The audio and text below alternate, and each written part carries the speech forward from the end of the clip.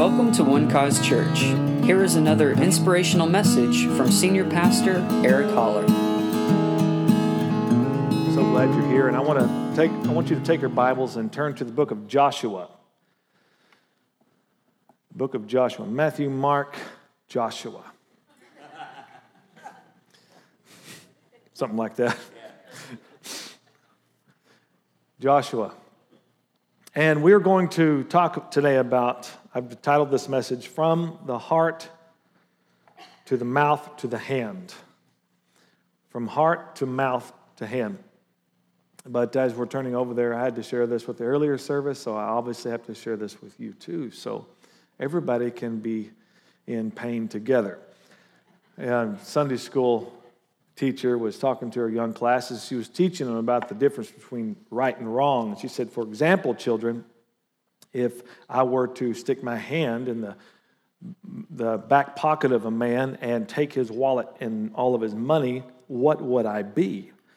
And little Johnny quickly raised his hand, and she said, yes, Johnny. He said, you'd be his wife.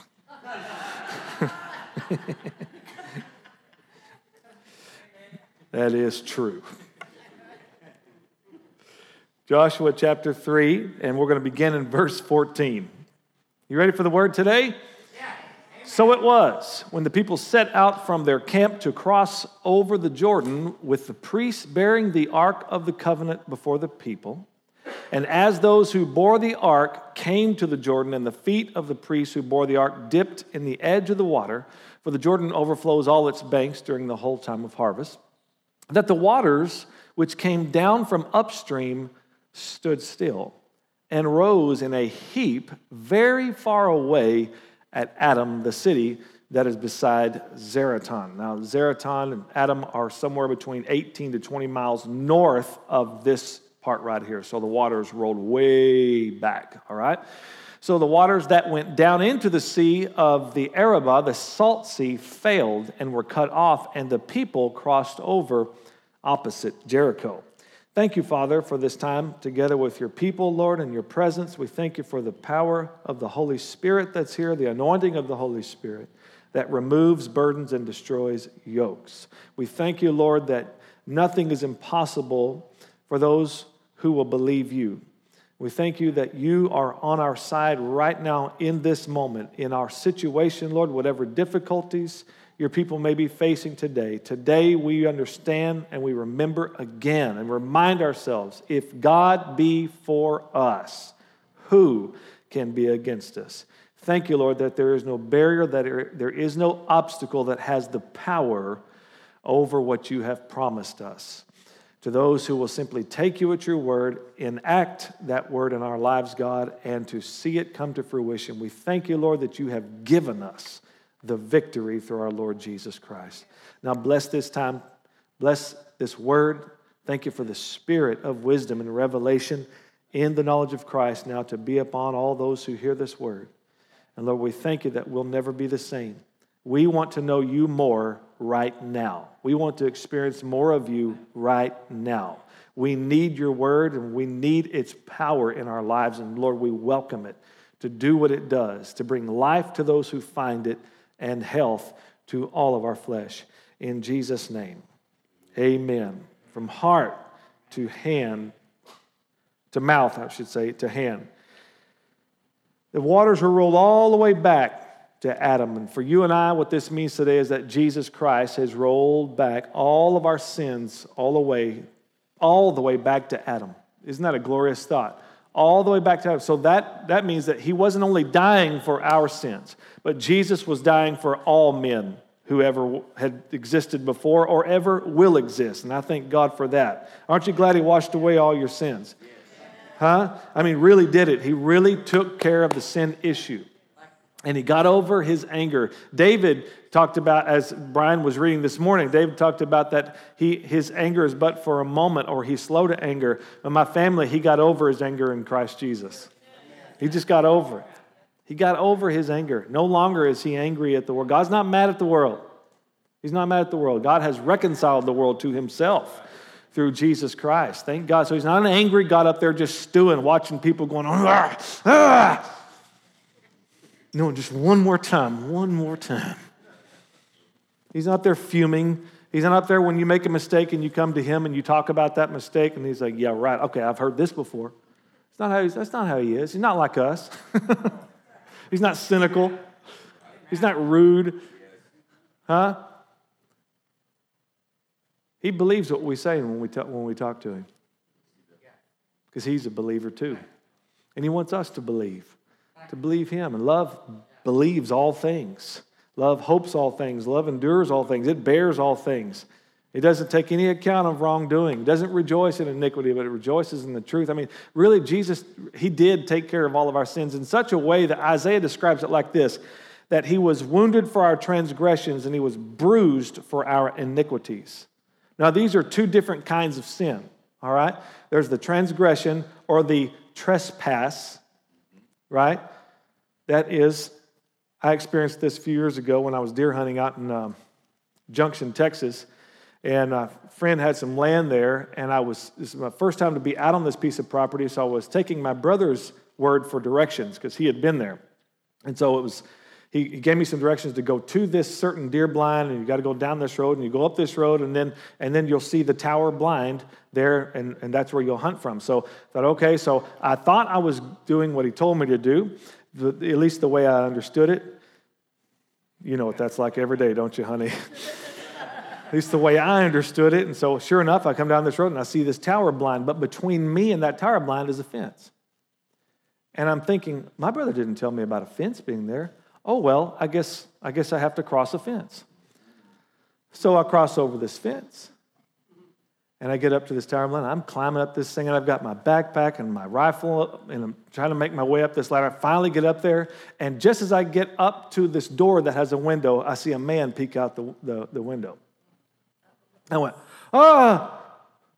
He says, what are you doing? I said, well, I was told I'm trying to hunt, obviously, and apparently I'm at the wrong place. He said, yes, you are. He said, I saw you cross that fence back there, and I'm thinking, this guy has a high-powered rifle, and he rightfully could have shot me right there on that property if he wanted to, and he didn't, thank God.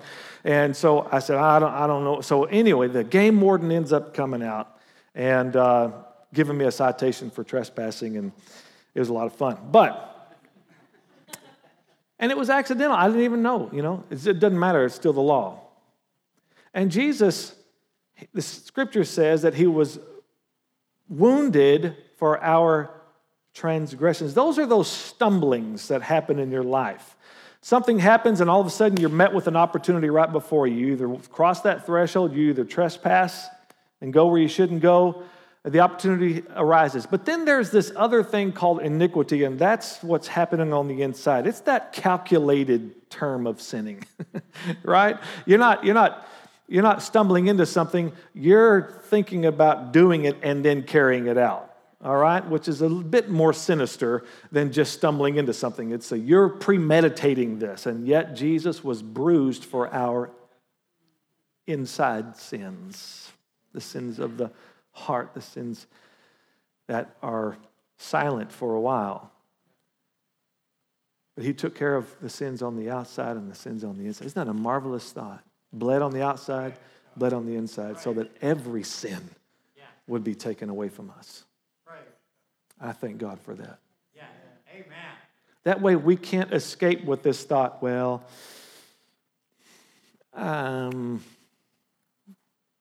the Lord, I thank God for his grace, but does he really know the real me? Because inside I've got some stuff brewing. He took care of that. He took care of that. He knows the real you. Amen. That's why he was bruised too.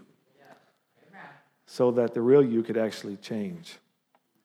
And it has changed. If you're in Christ, you're a whole new creation. And I get a good amen? So he died on the cross, not only for yours and my sins, but all those who had died prior to. That's what gave Jesus rightful entrance when he died, to actually go into hell itself. And he did do that. Jesus did go to hell, and there's a reason why he did. Not because Jesus deserved hell, but because he had some work to do. And Jesus went there because there was a place known as Abraham's bosom, or what others may say, call it paradise. Either way, it doesn't exist anymore because it's no longer needed. Now through Jesus Christ, we all have access right into heaven when we die. Thank God, huh? But Abraham and those who had faith, Abraham, Isaac, Jacob, David, Samuel, the great ones of the old covenant who had not experienced, didn't know Jesus like we know him. The death, burial, and resurrection of Christ had not occurred yet. And so they died in faith. They were seeking that country whose builder and maker was God, that city whose builder and maker was God. They were putting their faith in a coming Redeemer who would come and redeem them from their sins. That's why David was looking forward to our day and said, blessed is the man to whom the Lord will not impute sin. Yeah. All right? And he's talking about you. He's talking about your day. And he's saying, blessed are those people. And so Jesus came down there to this place called Abraham's bosom. And if you remember the story Jesus told about the rich man and his servant Lazarus, and Lazarus fell sick and went to Abraham's bosom because he was a believer. He had faith in God, and he went to this holding place. And the rich man later died and went into hell itself, the tormenting hell. And Jesus told this story. The rich man was calling over to Abraham saying, please give me some relief. Send Lazarus. He still thinks Lazarus is his servant. Isn't that interesting? Send Lazarus over here to get some water and put it on my tongue just to give me some kind of relief from this torment. And Abraham's talking to this man. He says, even if we wanted to do that, we couldn't because there's a great chasm that's between us. So even though both of them were in hell in the sum total, but yet Abraham and these guys, they were not in tormenting hell. They were just in this holding place. Unfortunately, they had to view what was going on actually in hell.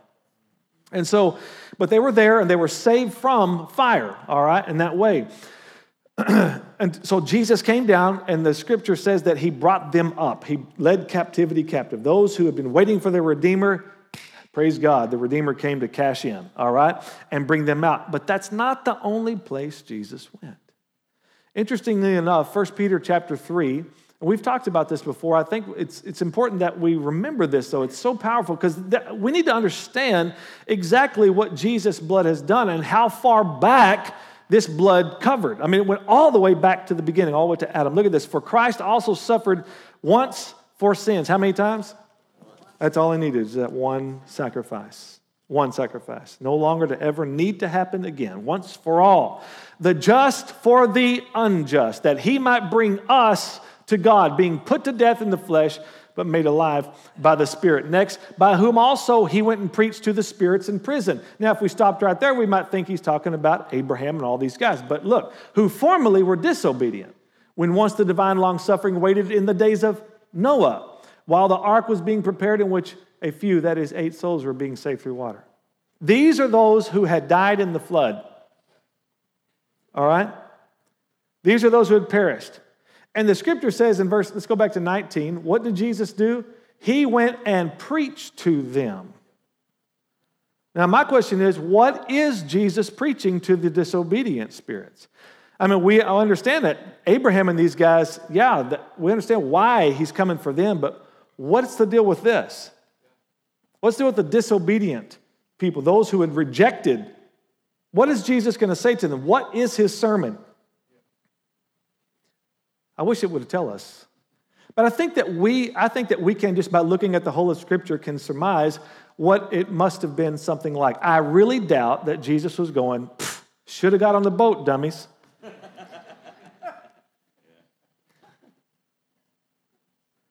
I doubt he came down there and condemned them for their sins. I mean, what good is that going to do? They're already at the lowest place possible, right? So he had to have been bringing something else. If Jesus is preaching, in my family, we know what preaching does. We know what the right kind of preaching is supposed to be about. It's supposed to be a message of hope. What is he doing bringing hope? Jesus has a right to bring them hope, just like he had a right to bring Abraham and all those who believed in him hope. And that hope was that his blood rolled back their sins all the way to the beginning. So then, if that's true, then he has a right to make them his own. His blood has purchased the souls of every man, and he had every right to it because he died for all men. Amen. So then he has the right to come and say, I want you as my reward. Will you believe?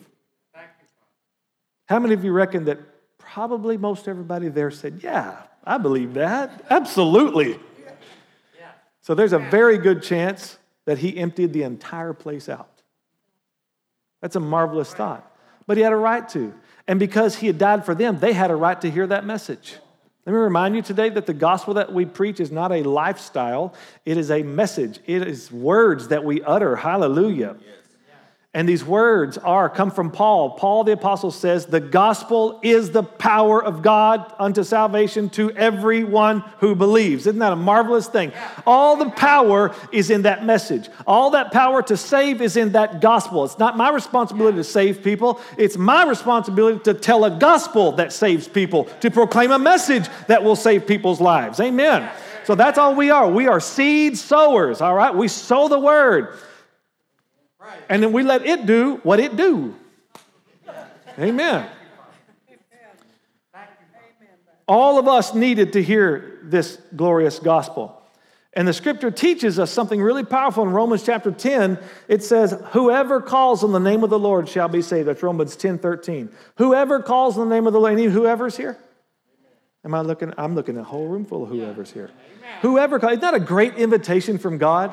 Whoever calls on the name of the Lord. And whoever believes this gospel will be saved. I love this. Whoever. I'm in that group. I'm in that group of whoever's. I'm separated from different, factions of life and as far as the economic and status and all those kinds of things, but I am a whoever. And God's talking to me. And he says, whoever can believe this, whoever calls on the name of the Lord shall be saved. And then Paul begins to reason this thing out. I love the way he words this in Romans 10. Verse 14. How then, that's what it says, how then shall they call on him in whom they have not believed? And how shall they believe in him of whom they have not heard? And how shall they hear without a preacher? And how shall they preach unless they are sent? As it is written, how beautiful are the feet of those who preach the gospel of what? Peace. Who bring what tidings? Glad tidings of what kind of things? Good things. Yeah. Amen. Praise God. Man, over at that one cause church, all they ever preach are feel-good messages. Yeah, it's called the gospel. Amen. Let me ask you what a message of peace, what glad tidings and good things, how's that supposed to make you feel? Yeah. Amen. Praise God. Praise God. Good. Glad tidings of good things. Glad tidings of good things. So, all right, so let's go the other way. All right, so Paul kind of took us the roundabout route from backwards to front. And so now we're going to start at this place where it says, how will they preach unless they're sent? That's you. You know you're all preachers here. If you're a Christian, you're a preacher. Yeah. Whether you get paid to do it or not. Praise God. Praise God. So if you preach, then they hear. If they hear, then they can believe.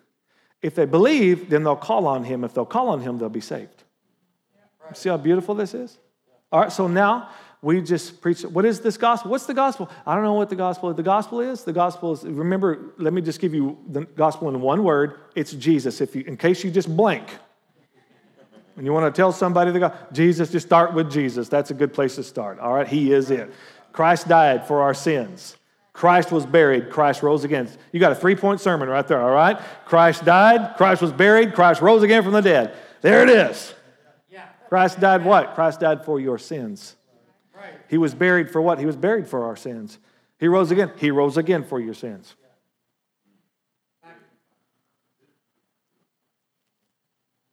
There it is. Well, but I don't know.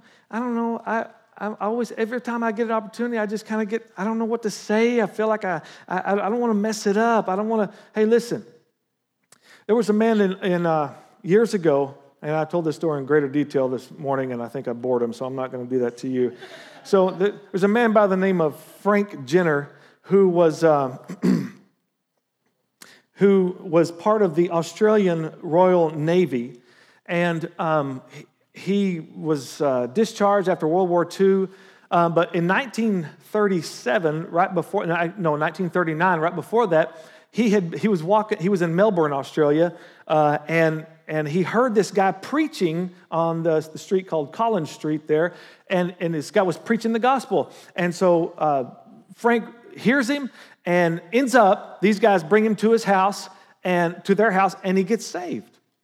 And so apparently these preachers were some kind of hellfire and brimstone kind of preachers, all right? So his message then, like, he got so excited about this, so he goes home and tells his wife, you are going to hell if you don't know Jesus. You got to know Jesus, or you're going to go straight to hell. I mean, she's like, and so she freaks out. She thinks he's lost his mind. She even takes their daughter and she moves out. But this doesn't persuade him. I mean, he talks to her brothers. And you can read some of this account online.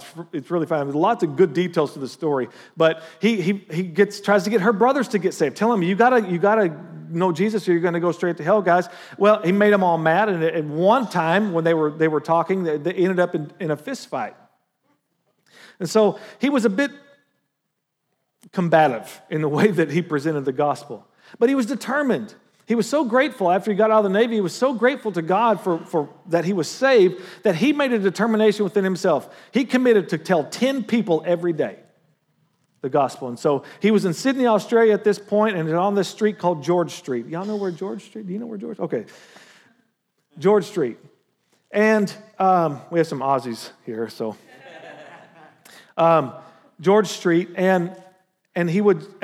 Well, let me just at least read this part so I get this right. This is something that Frank would say to everybody that he encountered. He would ask this question: if you died within 24 hours, where would you be in eternity? Heaven or hell? And this became known amongst those that are around there as the Frank Jenner question. And he told everybody this. For 28 years, every day, Frank Jenner was out there on George Street asking people that question. And some people would listen a little longer and make a commitment to Christ. Others, maybe a little later on. Many of them mocked him. Many of them rejected him. Many of them, wrote him off. Many ignored him, walked off, and didn't do anything about it. But still, he was so grateful to God that he was determined to tell as many people as he could about Jesus. 28 years. And his story became so popular because of another man by the name of Francis Dixon, who was a pastor in England. And Francis Dixon got interested. He began to investigate this guy, Frank Jenner, because his youth pastor had gotten saved when he was in Australia, and he said, some guy on George Street there asked me this question. And so then he ended up getting saved, and now is this guy's youth pastor. So then, excuse me, then they go to a Bible school conference, him and his youth pastor, and they meet another guy by the name of Stanton who told this story, gave his testimony, and his testimony was that he was in Sydney, Australia on George Street, and this guy asked him the Jenner question. So as Francis Dixon is traveling around, he has two other guys, British soldiers, come to his church at two different times, and both of them have a very similar story about this guy in Australia on George Street, Sydney, that's asking this question. If you were to die within 24 hours, would you go to heaven or hell? So he got curious about it, and he ended up going to Australia himself and taking his wife, and they were preaching in some churches around there. And while they were preaching in some churches, one or two other testimonies happened about this guy, Frank Jenner. So finally, he ends up in Sydney, and he's going to try to find Frank Jenner. And so he talks to this guy who's head of Crusaders for Christ and says, do you know this guy? Have you heard this story? The guy said, I'm familiar with him. As a matter of fact, I know where he lives, and I can show you where it is. And so it ends up, finally, Francis Dixon is at Frank Jenner's front door. Knocks on the door. Frank comes to the door. Now, Frank is now sick. He's actually not able to go out and witness as he'd done before because he has Parkinson's disease as well as some other debilitating issues. And so he invites him into his house, and then Francis Dixon sits down and tells Frank Jenner about the stories that he has heard about him. Now, he didn't even know until he got to Sydney that what Frank Jenner's name was. He just heard about some man on George Street. But now here he is telling him. And Frank Jenner sat there and listened, and all those 28 years that he had told people about Jesus, faithfully every day. He had never heard one instance where any of them actually became a Christian, unless they did right there with him or ever even lived the Christian life. And Francis Dixon said that Frank Jenner wept and wept as he realized the effect that he had no idea. And even when Francis Dixon went back home, not only did he hear more stories at home, but he also in Cumbria, in India, and Jamaica, he heard the Frank Jenner story time and time again. And so much so that he himself personally heard about 10 instances from people around the world that had been affected by that man on George Street in Sydney, Australia.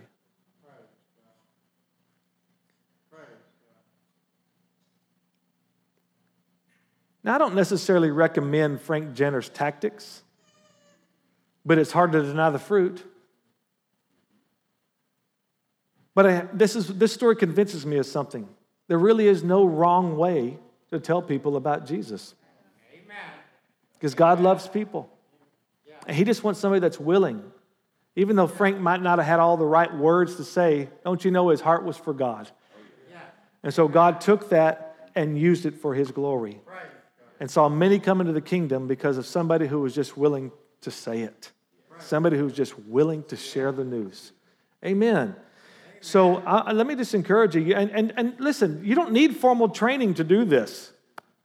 Matter of fact, sometimes it's better that you don't have the formal training to preach this glorious gospel. Just a willingness to do it.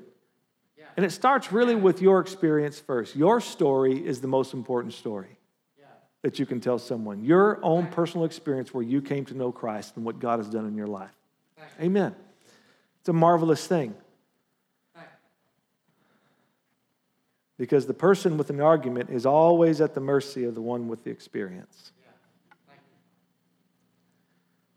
Let me challenge you as I did the earlier service today. I want to challenge you this week. Determined to tell one. One. One person. This message. Just one. You might get addicted to it. I'm not saying you don't ever do it. I'm just saying determine this week. And pray. Say, Lord, show me.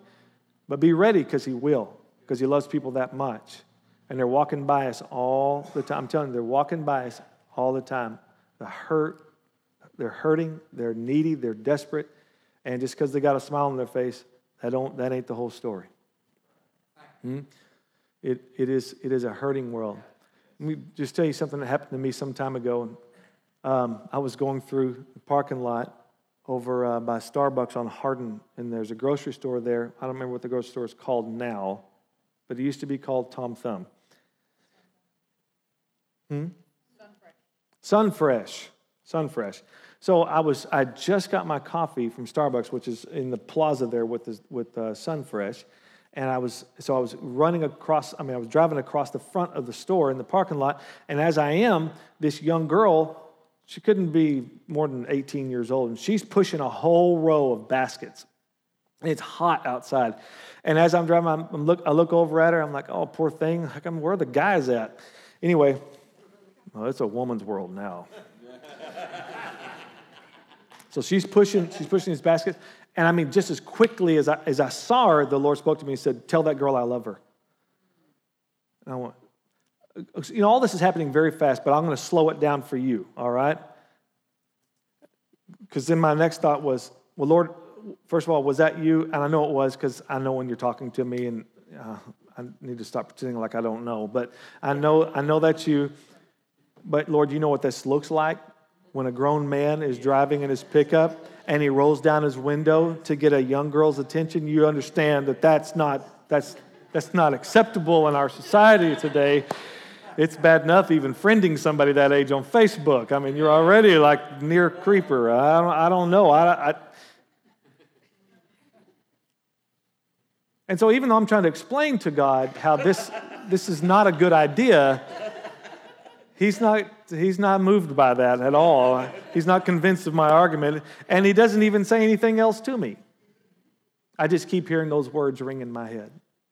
Tell that girl that I love her. So I said, okay. So I rolled down my window, and I said, excuse me, can I talk to you for a second?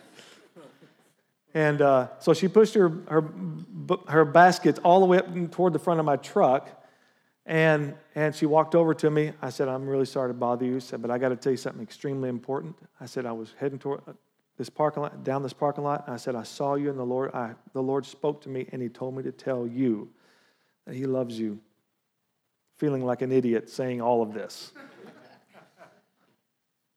And this girl broke down and began to weep. Immediately. Began to weep.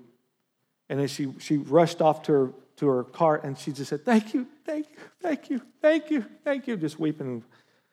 I was like, whoa, what was that about? And he didn't give me any more instruction. I just told her what I needed to tell her. I didn't try to make a moment there, and go, so does this mean something to you?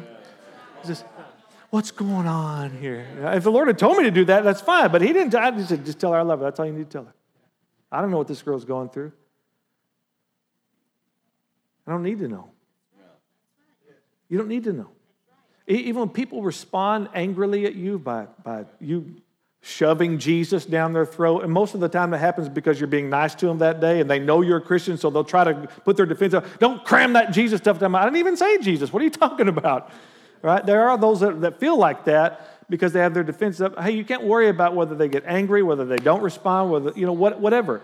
We just deliver the message. All right? So this week, just determine in your heart that you're gonna share this message. And remember, the gospel's not a lifestyle, it's a message. All right? Now, we want to live by the gospel and live and represent the gospel well, but it's words.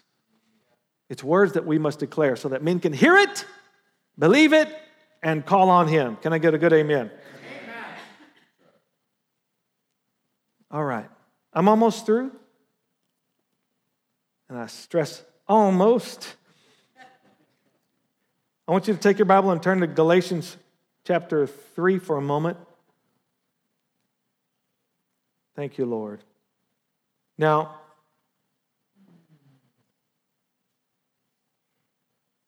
thank the Lord, he's rolled our sins all the way back to Adam, and he has brought all of us into the promised land, the land of promise. Now, he has put his kingdom in our hearts, but we're not in the kingdom yet. The kingdom is yet to come when Jesus Christ himself will come, and he will establish his kingdom on the earth. So we are agents of his kingdom in that sense, in the spirit. But right now, until that happens, until his kingdom manifests in the earth, he's given us this book called the Bible, and it's full of his promises for us to get a hold of and to achieve and to access and live out in our lives. Amen. I love this. This is a new covenant, and this new covenant is based upon, the scripture says, upon promises. Now, the old covenant was based upon principle, and the principle means that if you don't do what you're supposed to do, you will pay badly, bigly, largely. It's bad. You do bad, get bad, do good, get good. Is that clear enough? All right, so this is the law. This is the principle of the law. As I was telling the earlier service, when you got married, how many of you are married here today? All right, when you stood up there at that day in front of all your friends and family or that whoever, Elvis in Vegas, I don't know where you got married, but you were standing there with them. You made these vows to one another. You didn't threaten one another, right? If you don't forsake all others and keep yourself unto me, I'm coming after you. I'm not only coming after you, I'm coming after your family. I'm going to kill every one of them. I'm going to burn all their houses down. No, you didn't make threats. You made promises to one another, right? And this new covenant that we have is based on promise, not principle. And you're glad for that, I promise you. Not principles. Look at this, Galatians 3, Christ has redeemed us from the curse of the law, having become a curse for us, for it is written, curses everyone who hangs on a tree. Now the literal Greek translation is a bit stronger than this. It literally says, Christ has redeemed us from the curse, the law. From the curse, the law, which means the law was a curse. And that cause of the curse was sin. So Jesus redeemed us from the law. See, because if we think it's just about a result of the law or the curse of the law, then we'll think, okay, redeemed us from the curse, but we still have to keep the law. No. He redeemed us from the law. All right, the law was the problem. Paul said it was. He said it's the strength of sin. He said when the law came, sin revived and I died. What does the law tell you? The law says don't do this. And what do you say? I'm going to do that since you said don't do it. Don't act like you're all holy here today. I mean, you are holy, but don't act like you don't live in that flesh. That's all I'm saying. That flesh, Paul said, I didn't even know not to covet until I read the words, you shall not covet. And then I went, I want to covet now. What are you hiding, God? Right? No. This new covenant, though, he's redeemed us from that. Thank the Lord. From the law. As a matter of fact, I like the way Colossians says it, that he has taken the handwriting of requirements that was against us, that was contrary to us. He took it out of the way, nailing it to his cross. All right? So he took that upon him. He became a curse. Thank you, Lord. Not the curse of the law, but the curse of the law. And so he removed the curse and he removed the cause of that curse, which was sin itself. These priests, verse 17, I'm going to finish with this verse. Verse 17 of Joshua 3. Then the priests who bore the ark of the covenant of the Lord stood firm on dry ground in the midst of the Jordan. And all Israel crossed over on the dry ground. We'll talk about that ark of the covenant for a moment. Most of you know what the ark of the covenant was, maybe? All right. The ark of the covenant this is where God lived, a gold box that he lived in. All right, and wherever they went, they carried the presence of God with them in this golden box. But it also had these three things in it, these three elements in it. All right, it had the tablets or the 10 Commandments that was written on stone. It also had the showbread from the temple, and not showbread. It had manna. I'm sorry, the pot of manna, which was bread, and it had Aaron's rod. All right? All three of these things have to do with the Word of God. The law, written and engraved on stones, represents for us today the written Word. All right? The bread or the manna which came down from heaven, Jesus said, I am the bread which came down from heaven. So we have the written Word, and now we have the person of the Word. And then they had Aaron's rod that budded, and that rod represents Aaron's preaching authority. We have the preaching of the Word, the written Word, the person of the Word. All of these things in this Ark of the Covenant. So when the Word of God, before the people, when the Word of God came into that water, this is powerful, the barrier went whoop, and they crossed right over into their promise. There is no barrier. All barriers will give way to you who will get the Word of God in your heart and get it in your mouth and declare it and enact upon it, invoke its power in your life and in your situation, and there is no barrier that can stand a chance against His living Word. And it takes the promise from the heart to the mouth to the hand. To your hand. Where you are living in it. You've possessed that promise for yourself. It has manifested. It has materialized. It has put on flesh. Hallelujah. And that's something I pray for you on a constant basis, that you would live in the realities of God's promises. Live in their reality. These promises aren't wishful thinking. This is life for us. Amen. And if God promised it, it's sure. He's not only a promise giver, He's a promise keeper. When you believe God's promise and you confess His promise, then you will see His promise manifest in your life. Thank you for listening, and we hope you enjoyed the message. For more information about One Cause Church, please visit us online at onecausechurch.com.